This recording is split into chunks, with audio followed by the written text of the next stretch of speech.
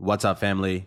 Welcome back to the Stop Sinking Show, where we go from struggle to flow.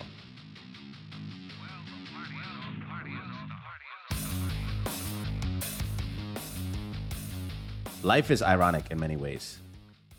One of them is how much effort we put into avoiding pain. In a recent brush with pain, I was put into a trance that brought about this insight, which I feel compelled to share now. At the onslaught of what felt like extreme pain on my body at the time, instead of looking for ailment, I took a second to feel it. And the initial time I decided to feel it, just my thought of it, recognizing it, and noticing it more, made it more painful.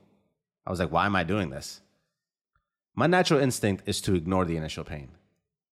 And what that does is have it remain as this constant dull pain over the next course of however long. What I decided to do here was not this. Instead, I decided to feel it. I slowly started watching what happened in real time. Again, because of the initial focus, the pain magnified.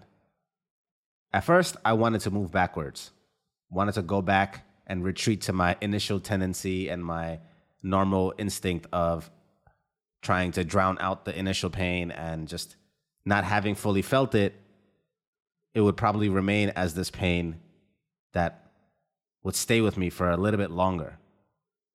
So my initial thing was to retreat back to this tendency and trade the initial burst of pain for the constant low level but longer lasting pain. And then, because I continued to feel the pain instead of masking it or trying to ignore it, I rode the wave of its initial burst of excruciation, and it hurt. And I didn't like it at first. Then I started to enjoy it.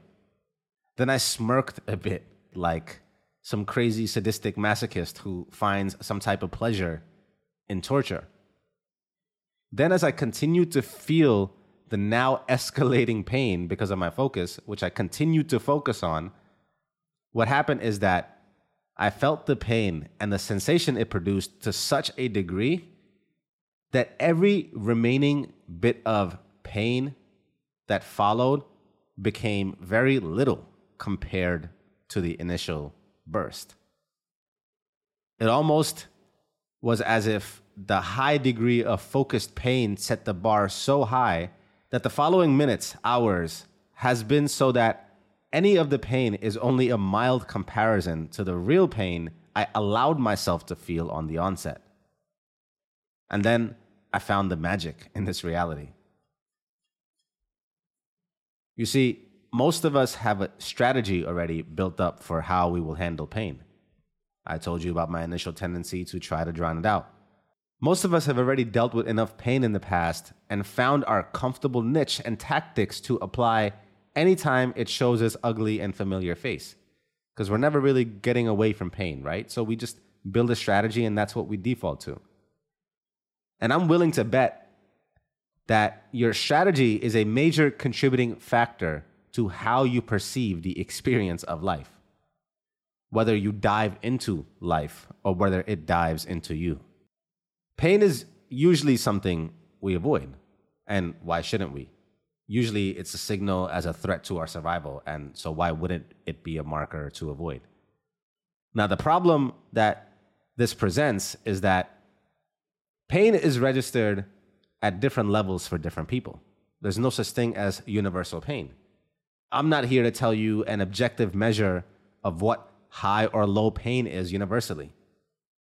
What I've realized in my life so far is that the same traumatic tragedy experienced by one person is registered as a regular day in another person's life.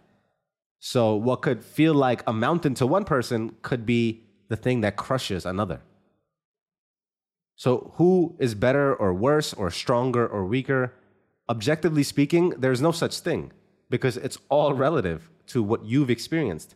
If you haven't experienced bouts of tribulation in your life, then what might register as a level 5 crisis for you might be different than the person who grew up their whole life in a war zone. We cannot measure the same metrics across all parameters. It's not even the same game. It shifts entirely from person to person. It's played individually and not to be imposed upon by anyone else.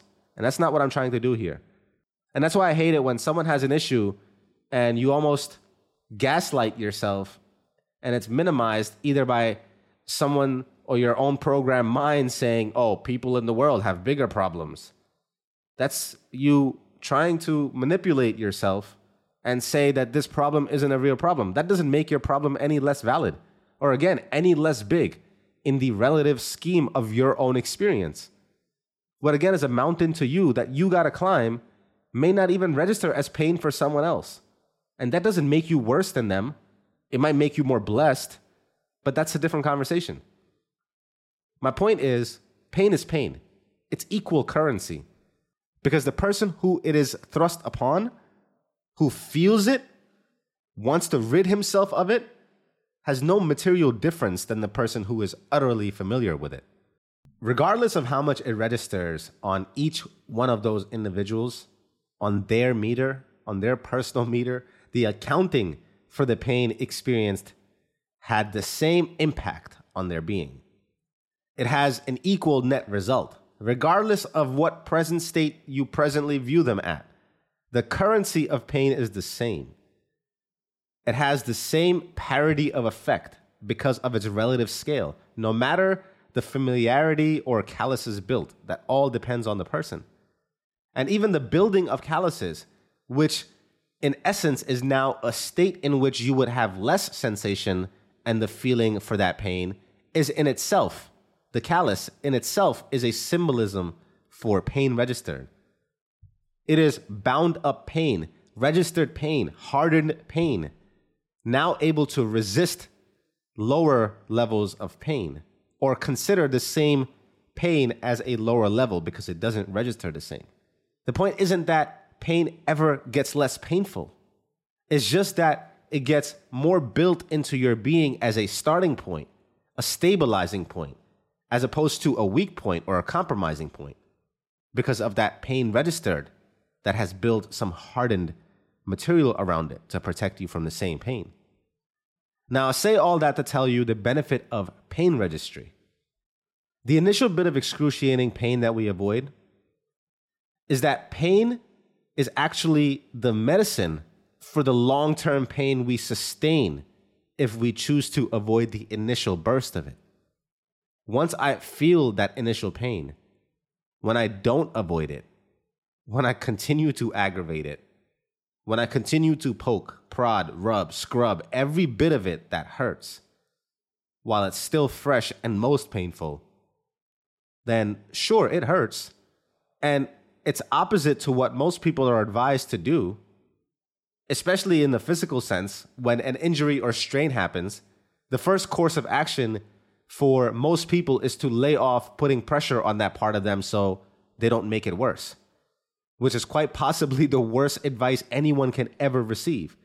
Because anything underused now, because you're so extra careful with it, especially with this extra care that you will now give this joint or muscle or ache, and it goes underused, anything underused will atrophy, will shrink, will diminish.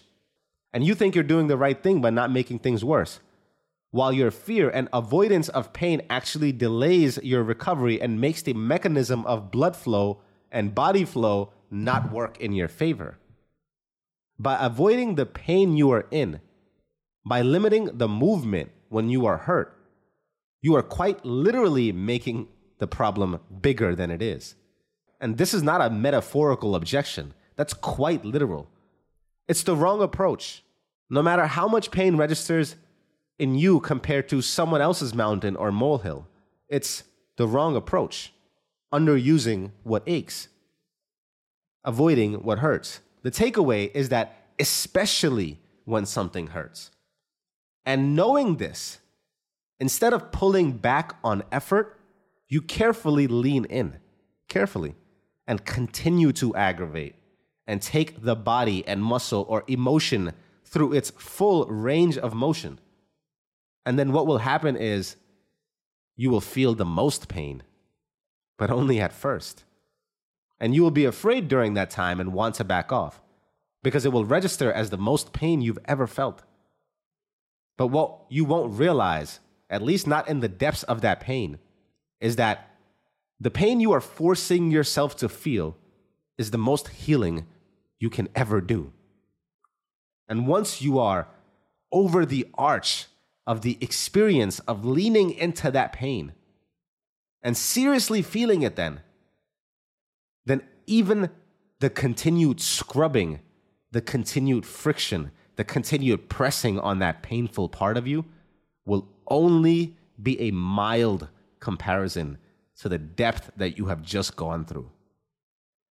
You will have upped your limit for pain tolerance. And now what you will have left to feel is only the beauty of the pain and what it has to show you, what message it holds within. You can finally see once you are past the blindness of your own avoidance of it. If you're honest with yourself, you can see this dynamic play out in every aspect of your life. Most of us can't even sit with the pain of our own thoughts for 15 minutes without reaching for a device or distraction. I'm one of these people. Most of us quit as soon as something gets difficult or strenuous. This is why you can't rely on intuition or the voices in your head when it comes time for execution. You need a part of you that plans, that thinks from a critical, logical, emotional state, and then use the execution part of you, the highly susceptible to emotion part of you, the most agile but quick to be thrown off part of you, to then just trust in the plan and follow it. You cannot trust your momentary emotions to decide your workout program or your business KPIs or your values and standards.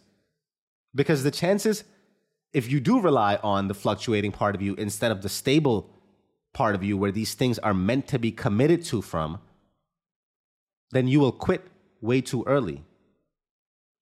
If you just rely on this fluctuating emotional part of you, you will have 5 more reps in you and quit at the first sign of the burn.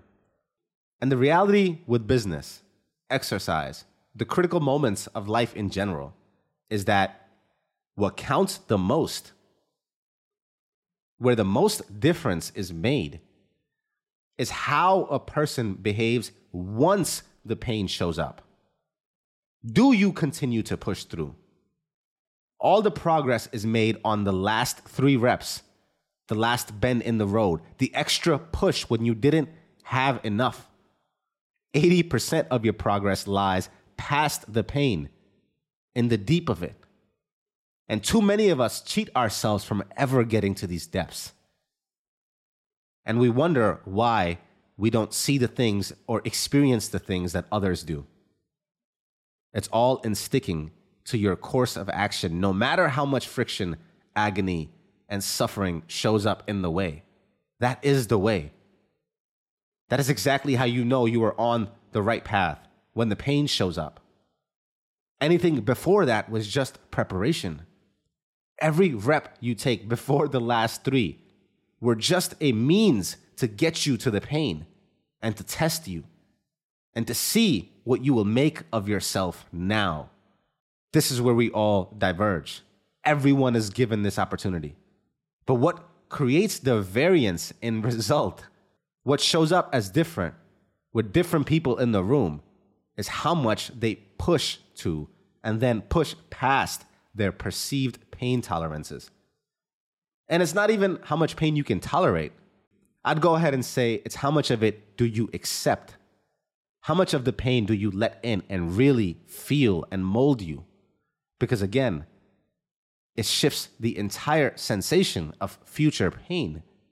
It ups your limit of what even feels painful. And the accumulation of that, of calluses, registered pain, manifested as hardened skin or a hardened being, just now makes you more suitable to face the pain again with lesser and lesser discomfort. And the guy with the most carved body, the most successful life, is the guy who experienced the most pain. Your body, your life, your being is a monument of pain registry. What you become or carve out of yourself is a monument to your thinking and execution past the pain. So the next time you encounter pain, ask yourself and choose what you are building. And the longer you can withstand the pain, the longer you let the fire forge you, the more you are built to last. Love you, family. Stay true. See you on the next show.